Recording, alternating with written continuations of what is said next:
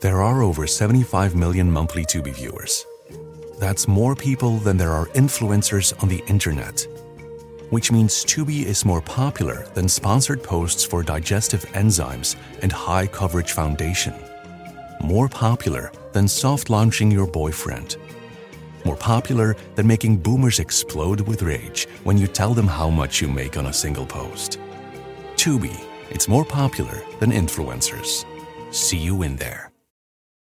Want to connect with a family member who doesn't speak your language? Then check out the language learning program Rosetta Stone on desktop or as an app. Rosetta Stone is designed to immerse you in the language you're learning through an intuitive process. Plus, the True Accent feature even gives you feedback on your pronunciation. And with a lifetime membership, you have access to all 25 offered languages. Get started today. Visit rosettastone.com/pod50 to get 50% off your lifetime membership now. That's rosettastone.com/pod50 for 50% off.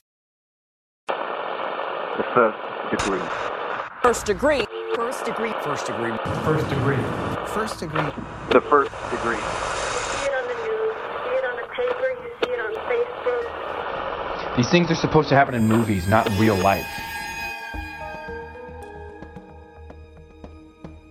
Especially in that moment, being physically alone, not knowing how any of this was going to end, you really do kind of just reach out to the universe and call upon anything you can. And I was feeling not just my grandma who had recently passed, but because that was like definitely, it gave me strength to face death, because I knew the probability of me being killed was high. So I had to somehow make peace with the fact that I could be any moment gone. And I felt like she would just take my hand and walk me where I needed to go. Welcome to The First Degree, the true crime podcast that you might end up on. My name is Jack Vanek. I'm sitting here with Alexis Linkletter, and today is a really special episode for Alexis and I. If you have watched the documentary on Netflix, American Nightmare, it's been, I think, the top show on Netflix for the past 2 months. You're going to know this story. We got to interview Denise and Aaron together, and they're the most wonderful people I think I've ever talked to in my life. What do you think, Lex? They're so kind. They're so empathetic. They're so gentle. They just ooze like love and gentleness. And despite what happened, there's no bitterness. They're just like loving, kind people. I was like, holy shit, when we were done interviewing them, like, I can't believe how great they are and present and authentic. They're just wonderful. Yeah, we were really moved by our interview with them and touched by what we got to talk to. And we feel very honored that they even thought about us at all. Yeah, so honored. This is a really special episode. It's a two-parter. And with all of our two-parters, if you want to listen to everything right now, you can go to on our Patreon. But I think that's enough of that. And we should jump right into the episode. All right, let's do it. So let's turn down the lights. And turn up your anxiety. Because this could be you.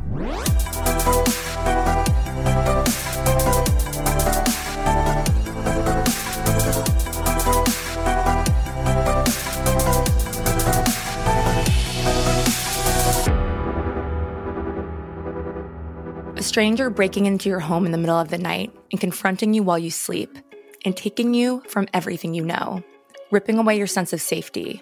It's everyone's worst case scenario, a harrowing fever dream. And many of you listening, like we've said, may have already been captivated by the unbelievable story of Denise Huskins and Aaron Quinn. Whether it's through the book Jack talked about, whether it's through American Nightmare, or maybe you also follow the news in real time. But even if you think you know everything, rest assured, the level of injustice reported on is really just the tip of the iceberg. There are still so many questions that linger. And like Jack said, we sat down with Denise and Aaron and got to the bottom of all of it. There's so much more to learn about. There's so much more to be heartbroken about. And of course, there's so much more to be outraged about. today's case takes us back to Sunday, March 22nd of 2015. Top songs on the radio were Uptown Funk by Mark Ronson and Bruno Mars and Thinking Out Loud by Ed Sheeran. And as far as movies goes, the Divergent series Insurgent was number 1 at the box office, followed by number 2, Disney's Cinderella. And ironically, another movie in theaters at the time was Peeping Tom, which was directed by Michael Powell. And the setting for today's story is Vallejo, California, which lies in the Northern California Bay Area, more specifically, Mare Island, which is a peninsular section of Vallejo that's about a mile wide and less than 4 miles long. And according to legend, Mare Island was named by a Mexican general in 1835 after his white mare, which is a horse, plunged from a capsized ship into the nearby Carquinez Strait, only to reappear on shore days later, a magic horse, if you will. Wow. So, Mare Island was the nation's first naval station on the West Coast, commencing operations in 1854 and closing in 1996. Super interesting place. Oh, yeah. And Mare Island is also a place where Aaron Quinn, a 30-year-old physical therapist, lived in this idyllic 2-story house on Kirkland Avenue. If you've seen pictures and if you've watched the documentary, it really does look like something straight out of a Norman Rockwell painting.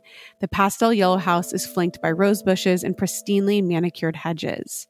Aaron lived alone in the house in March of 2015, but he previously lived there with his fiancée, Andrea Roberts.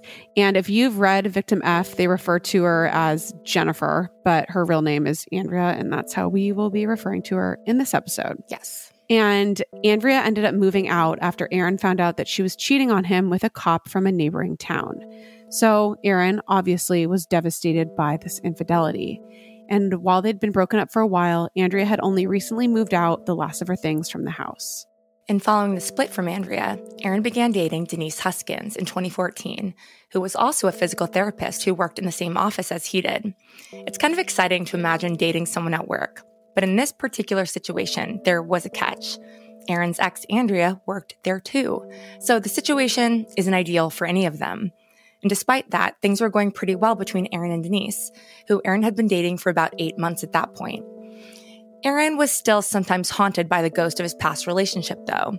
After all, working with your ex is something that would make a clean break pretty difficult. And on the evening of Sunday, March 22nd of 2015, Aaron and Denise had plans to get together and talk about their relationship. At this point, they were really at this impasse. Denise had discovered exchanges between Aaron and Andrea that resembled emotional cheating. Denise, knowing that she deserved better, was prepared to end the relationship if Aaron couldn't step it up and commit the way that she needed him to. For everyone who thought they knew this story, right? Talk about how important that is to understand this story. For one, we were struggling with our relationship and Aaron's prior relationship with his ex. And we were at a crossroads that evening. We both decided, yes, we want to move forward together and really try to make this work. And although it was an emotional evening, it was a very positive one. Their talk was constructive, productive, and Aaron expressed his desire and readiness to commit to Denise fully. They ate pizza, they had a couple beers, and they talked for hours. By the end, they felt good about starting fresh and rebuilding trust, and they got in bed around midnight and fell asleep, excited for the new place they'd be in tomorrow morning. But when they got in bed, they had no idea what tomorrow morning had in store for them. The unimaginable happened when they were awoken from a deep sleep at 3 a.m. by an unknown masked assailant. The intruder shined a bright light into their eyes, and they could see red dots of light that looked like laser pointers that were crossing the walls. Then they heard a voice of a man they didn't know. "Wake up, this is a robbery," they said, before assuring them that he wasn't there to hurt them. The voice ordered Denise to zip-tie Aaron's feet together and his hands behind his back. Then they were separated, and Denise was forced into the bedroom closet. Amidst the chaos, when she looked down, Denise could see 2 sets of feet belonging to the assailants. Then Denise was tied up too. The intruders covered Denise and Aaron's eyes with blacked-out swimming goggles and put headphones over their ears. And then these pre-recorded messages began playing for them. The audio recordings referred to Aaron by name and stated that they were going to be given sedatives. If they wouldn't take them, they would inject them intravenously. From behind their goggles, Denise and Aaron listened and answered questions asked by the assailant. And this led to the assailant saying ominously, "We have a problem." Right. And the problem was that Denise was not their intended target. They had the wrong person. He asked Aaron whether Denise and his ex Andrea resembled each other, and Aaron said, yeah, they both have long blonde hair. They were there for Andrea, not for Denise. That just hit me. We were just moving forward from this, and now the situation is somehow involving her. Denise hoped that since the intruders realized their error, they would just abandon this plan. But that's not what happened. He said, this is what we're going to do. We're going to take you for 48 hours, and Aaron is going to have to complete some tasks. To be woken up in the middle of the night, and for me being told I'm going to be taken for 48 hours, they got this wrong. This wasn't meant for you. This was meant for, and they name Aaron's ex's first and last name. I already carried a lot of guilt for how I treated Denise and frankly how I treated myself. And that was a part of going to therapy and recognizing that what I was doing was not who I want to be, but I had to own up to my own actions. And to have already damaged our relationship and then have the kidnappers say it was for my ex, just add to my own guilt. And that's been a challenge as far as recovery of letting that stuff go or finding acceptance or a different avenue to view instead of just a lot of self-blame. Aaron was taken downstairs and placed on a sofa. He was given drugs to make him fall asleep. He was warned that a camera had been mounted on a wall for the purpose of watching his every move. A perimeter of tape was put on the ground around him on the floor, and he was instructed not to step outside of it. The intruder at one point asked the bound and tied Aaron if he was comfortable, and Aaron said he was cold and asked for a blanket, to which the intruder replied, "Oh, I'm sorry, I didn't realize how cold it is because we're all wearing wetsuits." Aaron was told that they would communicate with him via text and email, and that they created specific email addresses for their correspondences.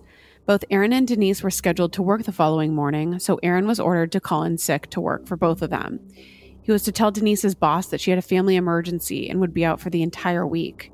He was also told that he would have to withdraw money from his bank to give the intruders, and he was also told that if he went to the police, they would kill Denise. Denise was taken outside and placed in the trunk of Aaron's white Toyota Camry before it sped off. After the house was quiet, Aaron felt safe enough to try to push the blacked-out goggles that he was wearing off of his face. He was desperate to act, but he started to feel severe effects of whatever sedative he'd been given. Soon, he was unconscious. He awoke at around 11:30 a.m. the next morning to emails from the intruder, who ordered Aaron to send them 2 payments of $8,500 each. He replied to them but didn't hear back, prompting him to panic. With the surveillance camera pointing squarely at him, Aaron believed that he was being monitored at every moment. He was petrified, terrified to call 911, worried that they would make good on their promise to kill Denise if he did. Thankfully, Aaron did have somewhere and somebody that he could turn to. His older brother, Ethan, who was an FBI agent. So he worked up the courage to call him. Ethan didn't answer, so Aaron called Ethan's girlfriend, who did answer the phone. Soon, Aaron was on the phone with his brother, who urged him to call 911 immediately, regardless of the kidnappers' threats. So when officers from the Vallejo Police Department arrived at Aaron's Mare Island home, it was probably a huge relief for Aaron. But that relief was short-lived. When Aaron opened the door to let officers inside, the first thing they asked him was, "Are you on drugs?" He was on drugs because he'd been drugged. Aaron wasn't met with the concern and sense of urgency he expected, given that his girlfriend had been forcibly taken in the middle of the night. And somehow, given all he'd experienced in the preceding hours, things were about to get so much worse. Responding officers unplugged the camera installed by the assailants, and they questioned him about why he waited so long to call for help. And they inferred that Aaron had been partying because there were a couple of empty beer bottles in the kitchen from the night before. Aaron answered all of the questions truthfully, but it didn't matter. It was becoming painfully clear that the police didn't believe him. The officers probed Aaron about Denise and the state of their relationship. Aaron, again, was honest and told them that they had been having problems and that they had discussed the future of the relationship the night before, which was all true. Aaron explained to them how he, Denise, and Andrea all still worked together and that Denise had accused him of emotionally cheating. He also told them how the assailants had been there for the purpose of abducting Andrea, not Denise. Investigators noted that Aaron's car, laptop, and some of the bedding from the master bedroom was missing. That they all found very suspicious. And they were suspicious about Aaron's rationale for waiting so long to call 911. With all of this, the police began to suspect that this was a love triangle gone wrong, inferring that Aaron might have done something to harm Denise. Aaron was taken down to the Vallejo Police Department to give a statement to a detective by the name of Matthew Mustard. Aaron was cooperative, provided a DNA sample, and gave him the clothes that he was wearing that night. Aaron recounted the events of the previous evening and told them everything. He told them about the goggles and about how the assailant said that they were wearing wetsuits, about the recording he was forced to listen to through the headphones. Before we continue, I just want to say that Matthew Mustard sounds like a made-up policeman. A fictional policeman. It is just an insane name. And Matthew Mustard, part of my French, fucking sucks. Yeah, not a fan. Not a fan. But Detective Mustard remained transfixed on one thing, the tension in Aaron and Denise's relationship. Detective Mustard began to accuse Aaron of lying, saying, "I don't think you're being truthful, and I don't think anybody came into your house." He said, "The story you're telling here, I ain't buying it at all." At this point, the police believed that Aaron had killed Denise and had fabricated this story of abduction to cover his tracks. Eventually, the FBI hopped onto the case as well, and they gave Aaron a polygraph test. Aaron was cooperative, continuously insisting he had nothing to hide. Then he was told that he'd failed the polygraph test. Aaron was in hell.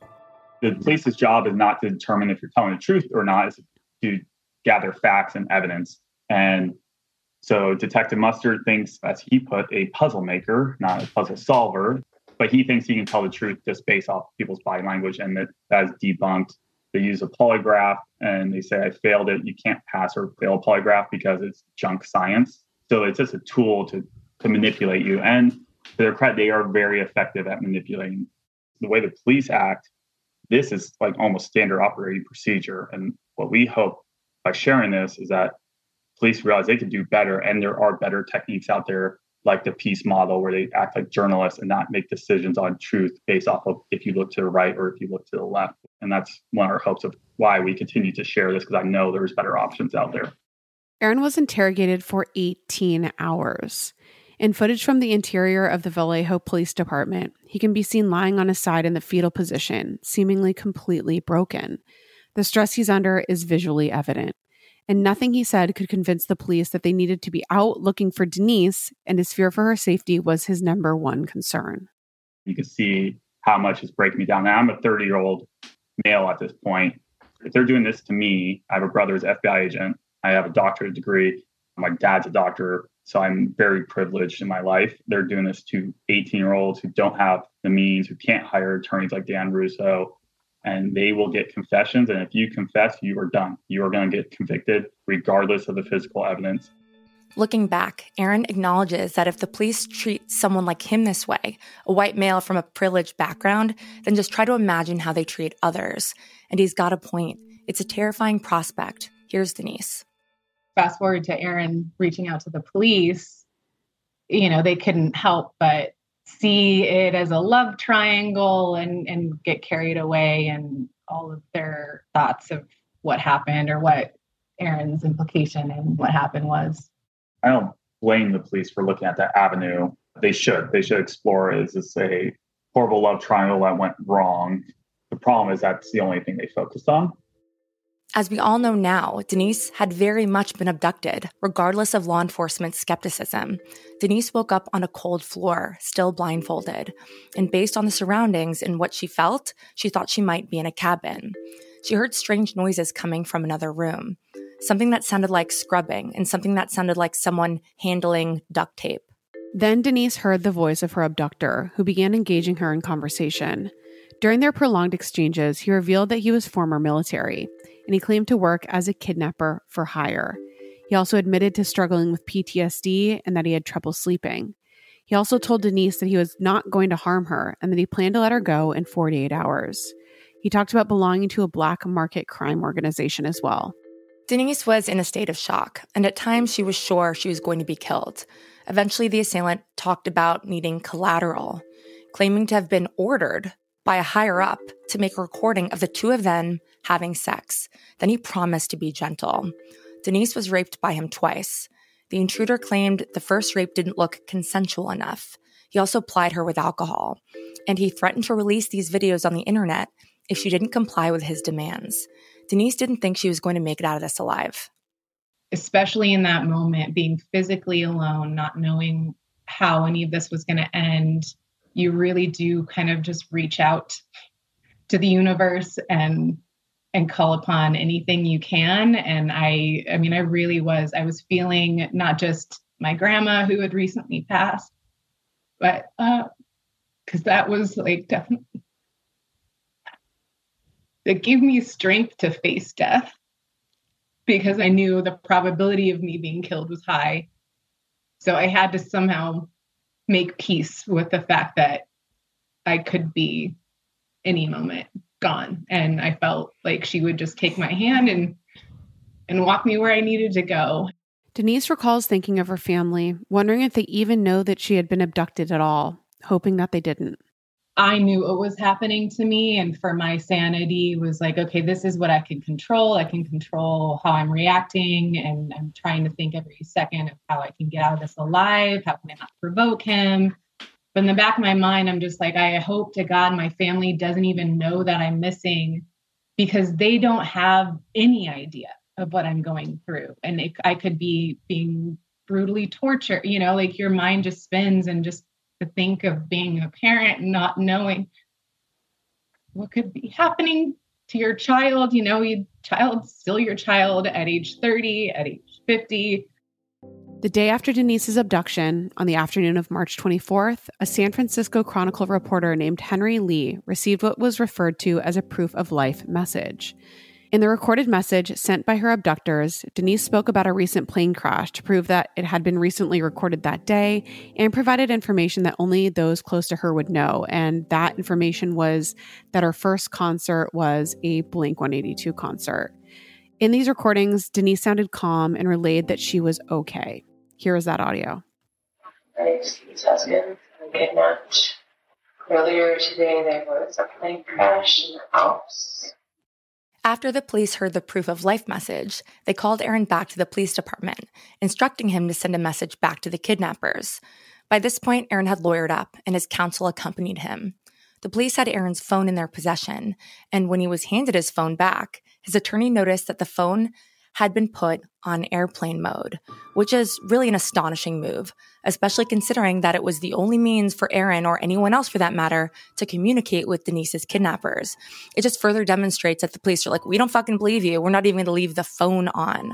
This is one of the most mind-blowing parts of this case, is that they put his phone on airplane mode. Because it costs them nothing to do that. Even if Aaron did kill Denise, like you suspect, wouldn't incoming messages or incoming calls from whoever be relevant? It's just so negligent and stupid. Any sort of evidence in any capacity is just so insane, especially obviously what we learn when he turns the phone on. Yeah, especially they learn that the kidnapper had called the phone 3 times while it was in police possession. So they're just like bungling this from moment one. Yeah, it's pretty freaking insane. So why were the kidnappers sending this proof of life in the first place? What was the purpose of what they were doing? So up to this point, they had suspected that Aaron had killed Denise and he was working to cover it up. And given this new evidence, the police had to now change up the theory that they'd been crafting. They had to believe Aaron now, right? Like, obviously, Denise is still alive. Well, it turns out that was wrong. So once the proof of life message was made public, the media scrutiny began. Talking heads on the news criticized Denise's tone and demeanor in the recording and made determinations about how Denise should have sounded, should she really have been abducted. Here's Aaron on that. When Denise gives the proof of life, the media is going like, well, she acted this way. Like, she sounds calm. When I heard it, I thought she was scared. I know Denise. Her mom didn't even recognize her at first because it didn't sound like her. So people who actually knew Denise went, yeah, this sounds different. But then it's judgments by FBI agents and police and the media who have no context whatsoever and not recognizing that proof of life is a recording. This isn't a live thing. So what is she supposed to do? Law enforcement then turned to Denise's family and asked them probing questions about her entire life. In an interview, Denise's mother was talking about how she was investigated about Denise's childhood, and she told investigators that Denise had been molested as a child. And this response from Matt Mustard is, again, one of the most mind-blowing things that I have heard in this entire case and in any situation I've ever heard in my life. He said that victims of sexual assault sometimes pretend to be a victim again for the thrill of it. And that's what he said that Denise was doing at this very moment. It is the most offensive thing to ever be told in your entire life. And Denise ended up learning about this later on. They didn't know much about me. They asked my family questions, and it was very much to get any kind of negative thing they could. Even when my family didn't offer them negative things and talked about how I was like running half marathons and that I'm a strong person, they use that against me. And I want to say too, these aren't just bad cops. Like, these are vile people. Horrible. You're not just a bad detective. You're a bad fucking person if this is how you view women and victims. Like, you have no business. Or if you're manipulating Denise's mother by saying these things and you don't mean them, that's also vile. Like, there's no scenario where it's acceptable to say something like that. No. And this, again, it's like, these are the people that we're entrusting to take care of the people that we love. Like, it is so abhorrent. It really is. It's unfathomable. It is. It's vile. And now that Denise proved to be alive, a new police narrative was taking hold, that Denise had essentially abducted herself with the help of Aaron, and they were working together on this hoax for, I mean, God knows what reason. They didn't present a motive, but what motive could anyone have to do this? But that's besides the point. So soon it had been upwards of 40 hours since Denise's abduction, and media interest in the case continued to mount. It's unclear whether this was an act of mercy or of torment, but Denise's captor eventually showed her a video of her father on the news, begging for Denise's safe return. Denise had been doing all she could to stay strong through this nightmare, but seeing her dad was just too much to bear. He didn't have the capacity to even process that until I was shown an article of my dad speaking out to me, which is the first time I broke down in front of my captor. You know, at the same time, though, like, I could feel everyone's energy with me, and that supported me and that helped give me strength and get me through it. Meanwhile, the police continued to scrutinize Aaron's demeanor. He had tried to remain calm and composed in the face of the unthinkable, and law enforcement at this point was using this against him. They're seeing me for the first time. My brother is telling Detective Mustard that, you know, he's a pretty calm person. He's always been like this. Like, try and give him some context as a person who's known me my entire life. But Detective Mustard blows that off. And for me at the police station, my whole goal was to help them find Denise. And I have, you know, work in a hospital. I have been in medical emergencies. I've had to perform CPR on people. You do your job and then you deal with it after. And that's why you see when I'm left alone, I am like curled up in a ball. I am just trying to provide information because I know time is ticking and the police are judging me, but they don't even know me. While Aaron was holding it together by a thread, on March 25th, 2 days after her abduction, Denise's captors told her that they were in fact going to let her go. And the main intruder who has been talking to her in these exchanges and the one who committed the rapes, he basically says, I can't drive you back to Vallejo, so I'm going to take you somewhere else. So they go in the car, and during this drive, Denise remained blindfolded. But this time, she sat in the car's front seat instead of being put in the trunk like an animal. I mean, this guy is astonishing. But as they drove, he threatened Denise, and he said he would always be watching and that he'd come for her and her family if she told police or anyone involved that he had admitted to being in the military. He also wanted her to deny that she'd been raped by him. When they arrived at their destination, Denise was told to get out of the car before it sped off. When she removed her blindfold, she realized that she was 400 miles south of Vallejo in Huntington Beach, California, near her mom's house where she grew up. When she arrived at her mom's doorstep, nobody was home. So she borrowed a phone from a passerby and tried to call her father, who didn't answer. A concerned neighbor let Denise inside, and the police were called. And when the Huntington Beach Police Department arrived, they immediately began questioning Denise. And she recounted everything that had happened to her, including the details of being taken from Aaron's house 2 days prior. And when the police asked if she'd been sexually assaulted, she told them no, she hadn't. Because, you know, she'd been threatened not to. And at this point, she's only been free for a matter of minutes. She's still feeling extremely vulnerable and afraid of these people who had abducted her. It didn't take long for Denise to pick up on the fact that even these police down in Huntington Beach, they too were skeptical of her, which after all she'd already been through was beyond anything she could have ever imagined. I'm hoping people will partly what they can get out of this too. As humans, we need other humans, you know, we need our community. We need to be loved and supported. And it was really so shocking to be received the way that we were when I was released. Realizing she was under suspicion, Denise was paired with a criminal defense attorney named Doug Rappaport, and she flew back to Northern California. She had been traumatized beyond belief and was terrified of her abductor coming back and hurting her. Her release was a relief, but it was short-lived. She had no idea what was about to come and how much worse things were about to get. Accompanied by her attorney, Denise agreed to speak with the Vallejo Police Department investigators. She wanted to be cooperative, and she wanted her kidnappers caught. Following encouragement from her attorney, Denise finally felt safe enough to reveal the truth about the rape she'd endured and how the perpetrator had videotaped them and threatened her with them. She told Detective Mustard about how the suspect had claimed to be part of a criminal organization that included 3 other members, with each individual being in charge of a different part of the operation. She told Detective Mustard how she was sure it was more than one abductor because she'd seen 2 pairs of legs in the house on the night of her abduction. And she also, like we said, told them all about how she was afraid to tell them the truth about the sexual assaults because he had threatened to release these videos. According to an interview that Denise's attorney, Doug Rappaport, did with 2020, when he told the police that Denise needed to have a rape kit exam performed to collect the evidence, he said this. He said, "They said the most callous thing I think I've ever heard somebody say from law enforcement. They said, well, just have her sleep in her clothes and don't take a shower and we'll talk in the morning." Again, this is disgusting. It's vile. And you're doing this to a victim of sexual violence. Like, I can't imagine anything worse. Right. And let's pretend Denise was lying.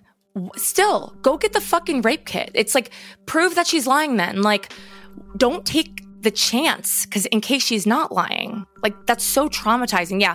Don't take a shower after 2 days of being abducted and raped. Like, don't take a fucking shower. Just sit with all of that evidence on you and all of the trauma and the memories, and don't wash it off. Just like it's really dehumanizing and demeaning on top of everything else. My God. It's astonishing.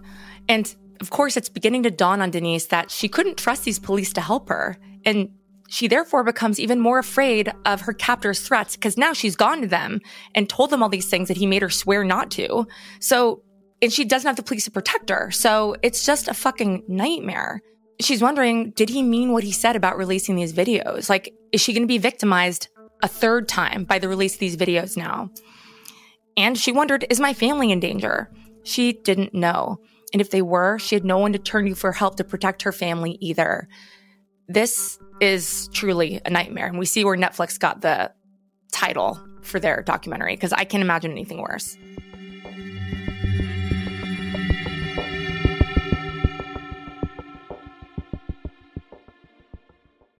Okay, so it comes as no surprise that I have absolutely no idea how to cook. I don't want to learn how to cook. It's not really my thing. But when I tried Factor meals, it was a freaking game changer. So Factor's fresh, never frozen meals are dietitian approved and ready to eat in just 2 minutes. Yeah, 2 minutes. So no matter how busy you are, you'll always have time to enjoy nutritious, great tasting meals. So the first time I tried Factor meals, I was actually blown away because I'm like, that's it. That's all it is. 2 minutes.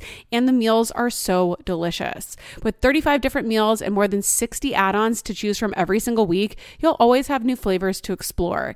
And you can treat yourself to restaurant quality meals that feature premium ingredients like filet mignon, ooh, fancy, shrimp, and blackened salmon. Like I said, they're so easy to prepare. I love them. So head to factormeals.com/degree50 and use code degree50 to get 50% off your first box plus 20% off your next month. That's code degree50 at factormeals.com/degree50 to get 50% off your first box plus 20% off your next month while your subscription is active. It's almost summer, and the best and most sustainable way to shop for a new season is on therealreal.com. The RealReal is the largest and most trusted source for authenticated luxury resale.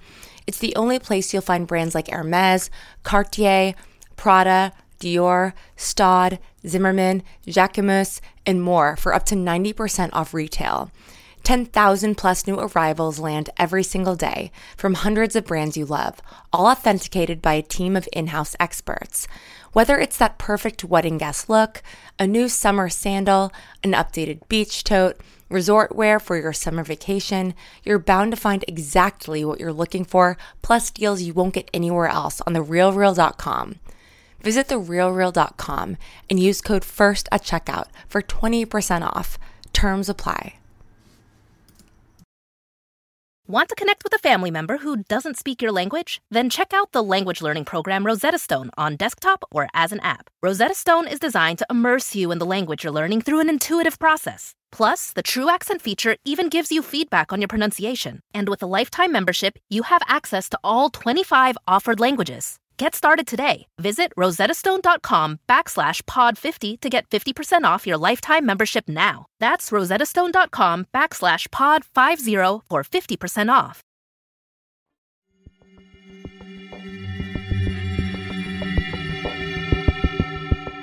Denise Huskins was released by her captor 2 days after she was ripped out of bed at her boyfriend's house. The police had doubted Aaron's story from the very beginning, and Denise was receiving the same treatment from the Vallejo Police Department. Once the media reported to the masses that Denise had been returned safely, the speculation and skepticism heightened and boiled over following an earth-shattering press conference held by the Vallejo PD. On the day Denise was released, Vallejo Police spokesperson Lieutenant Kenny Parks made a stunning announcement. According to him, Denise's abduction appeared to be, quote, an orchestrated event and not a kidnapping, and inferred that Denise and Aaron had straight up lied about what happened to them. If you can imagine devoting all of our resources, 24 hours a day, on what I will classify as a wild goose chase, it's a tremendous loss. It's disappointing, it's disheartening, and the fact that we've essentially wasted all of these resources for really nothing is upsetting. We've had over 40 police detectives from the local, state, and federal levels, and over 100 support personnel assisting in the investigation, working round the clock to help locate Ms. Huskins. That is a tremendous amount of resources that, in my opinion, was wasted. I could sit here and apologize for all of us being guarded with our information, but I can tell you in the grand scheme of things, Mr. Quinn and Ms. Huskins has plundered valuable resources away from our community and has taken the focus away from the true victims of our community while instilling fear amongst our community members. So if anything, it is Mr. Quinn and Ms. Huskins that owes this community an apology. And it's at this point that the Gone Girl references began.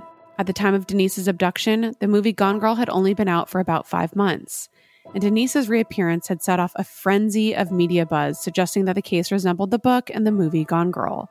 The film starred Ben Affleck and Rosamund Pike, and it's about a woman who fakes her own disappearance as revenge against her cheating husband, who then becomes the suspect. Naturally, all of this was devastating to Denise, Aaron, and their families. After the hell they'd been through, only not to be believed, and then to be disparaged by the police and the press and mocked in the media, it's unthinkable to imagine how this would have felt to have your whole world imploding in this way. Observers had criticized Denise's every move and made snap judgments.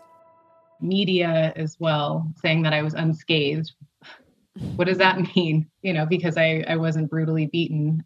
So I think even if I was beaten, especially now, like having seen the movie Gone Girl, if I was beaten, if there was more physical damage from the rapes, it doesn't matter. If I fell over in someone's arms when I was released, like she does in the movie, they would have said, oh, okay, see there, that she's just like Gone Girl. Instead, I was completely opposite of everything of how she behaved in the movie.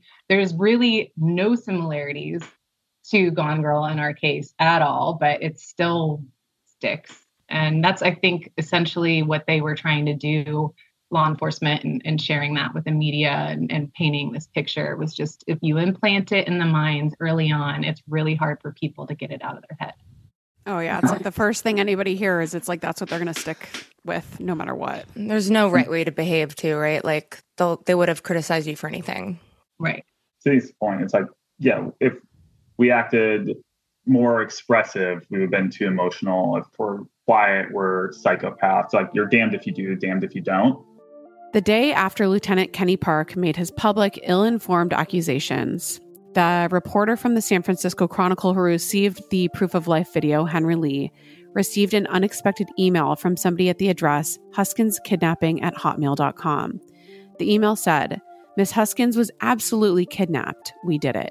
I also just want to say, for everyone who thought this was Denise and Aaron, are they really going to make fucking huskinskidnapping@hotmail.com? Why would they do that if they were doing it themselves? It seems like it's just unbelievable that they still at this point are thinking it's Denise and Aaron, who are pretty much like under the microscope of their families. They're not alone. How are they keeping this up now if it is them? I mean, there's a lot of different timeline situations that didn't line up for either of them to be doing any of these things. But, maybe they were in two places at one time. They have Aaron's phone. So do they have evidence of them doing this in his phone? Like, where's the fucking evidence that they're working together? They haven't been reunited. So one of them is going rogue and being like, I'm going to send an email. It just sounds ridiculous. Also, he didn't have his computer either. So Where was he doing this from? It's fucking insane. So at the time this was going down, and at the time Henry Lee received this email, he had been swept up in the salacious reporting on the case. He believed the hoax angle and believed that it was Denise and Aaron. And he suspected this email had come from one of them. In Atavist magazine, Henry Lee did an interview and recalled noting that the author of the email had used several legal terms. So he thought to himself, well, maybe one of Denise or Aaron's lawyers are helping them with this hoax. Like, okay. So Lee replied to the sender's message with a request for an interview, and then he eventually passed the email on to police. But I'm just like, confirmation bias is wild. It's like, because he's been told it's a hoax, every single thing is like, oh, it's more proof that it's a hoax when it's not. Well, and it's funny, like, it's not funny. It's fucked up throughout the entire story. How many people they're like, well, they must be a part of it. Well, now it's like, then his dog walker's sister's aunt must be a part of the hoax too, because it doesn't make sense that Aaron would do this. So obviously they had to pull another person into their hoax. And then it's like a 20-person hoax where it's like, unreal. Where was the motive for anybody to do this to begin with? It's just like, they really would do anything to make their narrative work. Let's say another hypothetical, just for fun. Let's say Aaron and Denise did do a hoax, and they told their lawyer that. Do you think the lawyer is going to be like, let me help you keep this hoax going? Or are they going to be like, cease all activities now so I can defend you? Like a lawyer would advise them to not double down. They'd be like, just stop the hoax and we'll get you out of this, right? Not like, let me help draft a letter from the abductors to help you. Like, it's just a fucking insane way of thinking. It really is. 2 days later, Lee received yet another email message, and this time it was from the account none@nowhere.com. This email was much more lengthy. The writer claimed to be speaking for the 3 co-conspirators who had different roles within their criminal operation. The first one collected biographical information. The second went through computers and phones. And the third set up technical items like cameras and tracking software. Right. And in the email, they said that they fancied ourselves a sort of Ocean's 11, gentlemen criminals. Okay, fucking nerds. Yeah. And that they began committing burglaries and escalated to Denise's abduction, which was a test to see if this could be a lucrative operation. The author also said that, quote, after spending time with Denise, the men had succumbed to, further quote, a case of reverse Stockholm syndrome. Ashamed and unspeakably sorry, they were upset that she was being victimized again by the police and the media. The author of the email included proof of authenticity. They attached a photo of the weapon supposedly used during the crime. He claimed their criminal activity began on Mare Island and that they were careful to avoid houses with children, seniors, or veterans. The author said that the thieves once scared a neighborhood peeping Tom off a roof. He also said that they conducted surveillance with drones and on game cameras, and that they wore hairnets and wetsuits, and they exfoliated and did all of these things to avoid shedding DNA. And they said in the email, I will pause to note how fantastical all of this sounds, because even I can't help to think that as I write. Among the photos included in the email was one of the gear that was reportedly used in the kidnapping and also one of the room where Denise was held. So when reporter Henry Lee received this email, still thinking these were coming from Aaron and Denise, again, he thought this was still a hoax. He couldn't understand why they were doing all of this. So unsettled, he called a Vallejo police lieutenant that he knew. And off the record, Lee asked the officer whether he and his family might be in danger. The lieutenant told him not to worry, and that all of this must just be part of the entire fraud. This email was also given to the police and made public. And the fact that the assailant seemed to come to Aaron and Denise's defense is something that remains truly perplexing even to this day. Denise, what do you think motivated him to take it so personally that you were being accused of having this be a hoax? I think the strangest part is that I wasn't really surprised. I was, and then I wasn't. You know, the whole time in captivity, I think based off the time there, like he's holding me captive. He's choosing to rape me. He tells me over and over again that he didn't mean for this to happen, that, you know, I don't want to dehumanize you. You know, you're going to be healing for a long time from this. And I'm sorry, you know, remorseful. Yeah. He even tells me at one point that he has an escape plan for him and his family. So if the others decide to kill me, don't worry, I'm not going to. It's like, well, if you have an escape plan, let me go now. And, you know, like, why do you have to rape me again? You know, but so I think part of it was to make himself feel like he wasn't all bad and rationalize his behavior. And also, I think, too, it was an elaborate crime, and maybe the kidnappers wanted credit for it because, like, hey, look, we got away with this. And then the police believes that the victims, you know, committed a hoax. So, but look what we got away with. And I mean, they, in their emails, detail so much of what they did. And so it's, yeah, I think a little bit of ego mixed in maybe with remorse. It's hard to know. I thought ego, where I'm like, with how elaborate and how clever he thinks he is. He's like, wow, it's so perfect. They think it's made up. And I want them to know that, like, I masterminded this, even if they don't know who I am. Like, I thought ego. I think that's more than anything. Denise and Aaron were in absolute hell. And at this point, they still had not been reunited or even talked to each other. And it was such a relief once they finally got to see each other.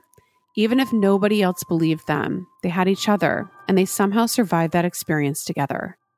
Many of the unfortunate things that we discovered is when Denise and I were reunited, the tactics the police were using on me were basically exactly what the kidnappers were doing to Denise. Obviously not the sexual assault portion of it, but separating me from my family, the isolation, the kind of the little bit of like the good cop, bad cop. Like, if, you know, I was threatened by Agent French that when he leaves, a lot more things are going to happen, implying that the DA was going to charge me. And that was going to bring shame to my family. They basically psychologically torture you.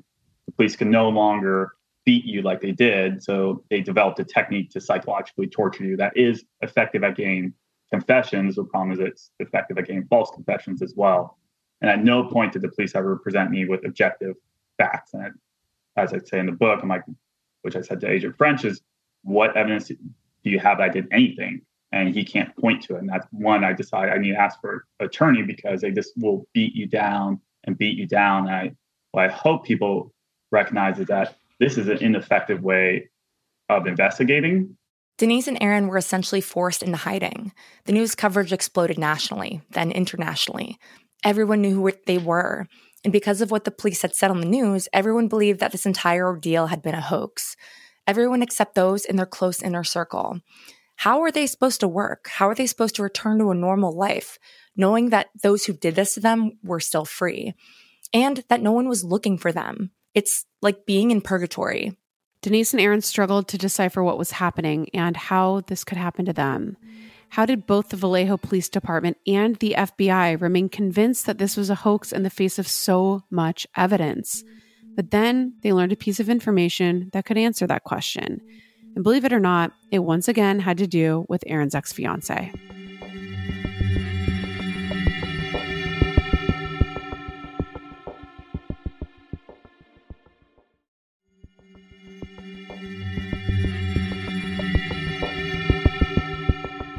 We told you in the beginning a little about Aaron's ex-fiance, Andrea, and about the infidelity that ended her relationship with Aaron. But before Andrea started dating Aaron, she had dated a local FBI agent named David Sesma. And Agent Sesma was put on Aaron and Denise's case. And Agent Sesma was well aware of Aaron and his history with Andrea. That's where things get even more complicated because their relationship ended because she had an affair with a different police officer during her relationship with Aaron. So Sesma was before that. She had a 2-year affair with a local police officer in the town over. I actually didn't know his name, but if it's in the police's mind, it's always a boyfriend, or like he at least is someone that they should look at. That goes into why Dave Sesma being involved in this case as far as investigator is a major conflict of interest, as he was a former relationship. So he should have recused himself based off of that. And this is a challenge of that we don't have all those answers because we're not the investigators. But what we do know is none of those avenues have been looked at. And we have to just accept that because law enforcement has put their foot down and decided it is more important to protect themselves than to look at the possible leads. Because Aaron's brother Ethan is an FBI agent, he was actually relieved when Detective Mustard at the Vallejo Police Department told him that the FBI was joining the investigation. But he had no idea it would just make everything worse. We go in detail about his involvement or how he helped us throughout in the book. I have a hard time because Denise and I suffered, but like our families suffered with us and our friends suffered. Ethan's one of the smartest people I know, and he's not just an FBI agent. He just got promoted to lieutenant colonel in the Army. He has a law degree. He's the type of person you want in the FBI. He's pragmatic, he's smart, he's honest, he's diligent. And so that was my viewpoint of the FBI. So when Detective Mustard tells me the FBI is involved, I'm thinking they're going to be a savior, not knowing that they're just going to act the same way with a different badge. Given the prior context Dave Sesma had about Aaron, did he have an axe to grind with him? Could this be at least part of the reason why law enforcement bungled this case so catastrophically? At one point, Agent Sesma even accused my brother of being involved or helping me cover up this case. Right. And as far as Sesma goes, I read in the book that you actually, with your ex, ran into him at least one time, right? So when did you connect the dots that he was actually involved in the case? On my first date with my ex, he was at the same restaurant. So he saw us together. As her and I continued to date, about 3 months into our relationship, as far as I know, he tried to rekindle the relationship. From what we understand, he downplayed any involvement that he had with my ex, saying that they went on one date, although it's far more extensive than that. One of the biggest issues is that he did not question me or he did not question my ex. And I knew who he looked like. I knew his name. If he came in the room, I would have flipped out. I kept my composure most of the time. But if I saw Agent Sesma coming into the room and starting to question me, I would have lost it because there's a major conflict of interest. I assumed he was either no longer working in Fairfield or he was not in this case because of his prior relationship. So Denise and I we kept on talking after we were reunited about who questioned us from the FBI. And she kept on thinking, I think his name was probably Dave. Dave something. And I was just describing all the agents that I had dealt with as the police had questioned me multiple times, and none of them matched. And that didn't make any sense to me that you wouldn't have the same case agents working throughout the case. So Agent Sesma did question Denise, but seemingly purposefully stayed out of Aaron's view because of the obvious conflict of interest at play, and also because Aaron would recognize him. It wasn't until Denise's lawyer, Doug Rappaport, wrote an email to Agent Sesma that I actually saw his name. And then it dawned on me that he was involved in this case. And then we went from there. It was unbelievable, literally unbelievable to me. I was in utter shock that he was involved and was the one who said, "Have you seen the movie Gone Girl?" And even after this revelation was made, Agent Sesma was kept on the case. The lack of professionalism, and not only with Agent Sesma, but his supervisors and everyone who kept him on this case, the prosecutor who would not recognize that this is a major, major issue in the case. They just protected him. That's one of the more disheartening things, is that there's no guardrails to this. It's a kind of thin blue line, protect our agents instead of actually just removing them from the case and then giving us some fresh eyes, which would be invaluable. That's how you know that he knew that it was a problem, because he didn't show his face around Aaron or his attorneys. But he came in and sat down when Mustard was questioning me, and then came in the second day and the series doesn't have the footage because of course they didn't hand it over to us, the FBI, but he grilled me the next day, like clearly with the intention to try to catch me in a lie. He would stop me. He would try to confuse me. Were you on the left side, the right side, with the blindfold on or off? And he had me go over every detail of the rapes, from what position I was in to where he touched with what. And I mean, I'm just sitting there, like, head in my hands, bawling, crying. And he is sitting there watching me suffer through this, knowing that he has this conflict of interest. And then still at the end tells my attorney, you should watch the movie Gone Girl. I'm 99% sure she did this. That is disgusting. I think they were just going to be mad at me no matter what. I mean, fast forward to finding out the chief of police told Lieutenant Kenny Park to go out and burn that bitch on the press conference when they hadn't even spoken to me. How much of that do you think is because of his involvement with Aaron's ex? And how much do you think is just like, that's the kind of guy that he is and that's his style of his work? As far as Sesma, his decision-making, I don't know. Probably the best case scenario for him is that he gets called to a case.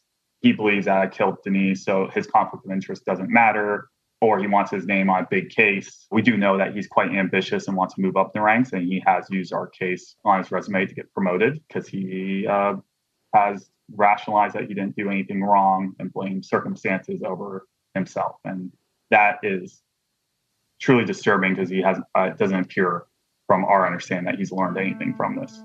Denise, Aaron, and every move they made was under a microscope to be picked apart by apathetic police department and a scrutinizing public. Weeks passed without a break in the case, and Denise and Aaron found themselves the prime suspects in their own home invasion and abduction. Their lives seemed to be falling apart while living in a constant state of terror. They had their reputations smeared in national news headlines. Aaron and Denise feared for their livelihoods, and they feared losing their jobs. And I will say, they, at the time, were both working at Kaiser, and Kaiser was on the hoax train. Like, the only person that was really treated like a victim in this whole situation was Andrea, and we'll kind of go into that a little bit later. But there were many situations going on that Kaiser was either ignoring them or they were halting them from moving forward in their jobs. So, I mean, on top of all of this, they're just trying to get back to work, and they can't, which is disheartening. Yeah, and question about why Andrea is seen as a victim at all.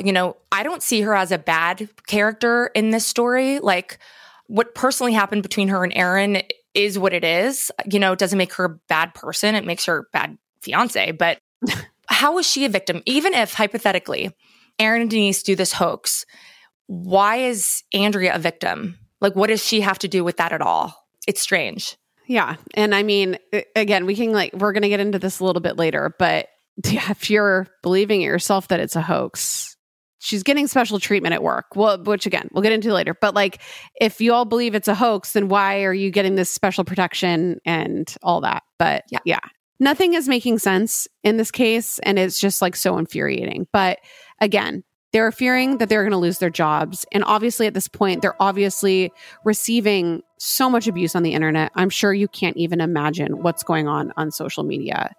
And also law enforcement, the only people who had the capacity to help them at all, had completely turned on them, abandoned them, and further victimized them.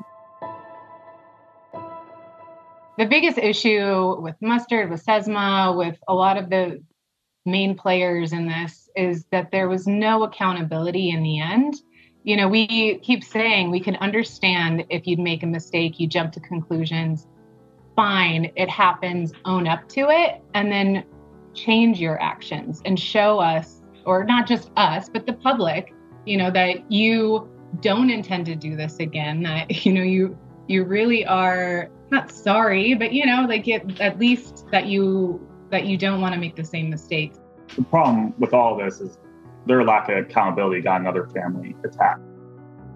Those responsible for Aaron and Denise's attack and abduction were not done ruining lives. After all, think about it. What incentive did they have to stop? They were emboldened.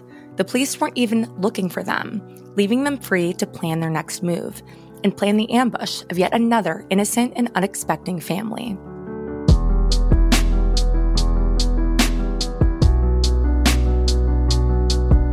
Part 2 of the story with Denise and Aaron will be available next week on our regular feed, but Part 2 is available right now on Patreon if you don't want to wait. And we can't thank Aaron and Denise enough for being so candid, so vulnerable, and so authentic during our conversation with them. And if you think you know everything there is to learn about this story, it's just the tip of the iceberg. And if you're listening out there and you have a story to tell, please email us hello@thefirstdegreepodcast.com. Follow us on Instagram. Join our Facebook group. We're talking true crime all the time. Join our Patreon if you are looking for more first degree content. And stick around tomorrow. We'll have a brand new episode of Killing Time right in your feed. And remember, only you can prevent serial killers. And keep your friends close. But not that close. Shout out to Jared Monaco for scoring original music for The First Degree, producing by Caitlin Cleveland. Writing and research for these episodes are done by me. Sources include Denise and Aaron's book, Victim F, court documents, The Atavist Magazine, San Francisco Chronicle, The Vallejo Sun. And remember, our first degree guest is always our largest source.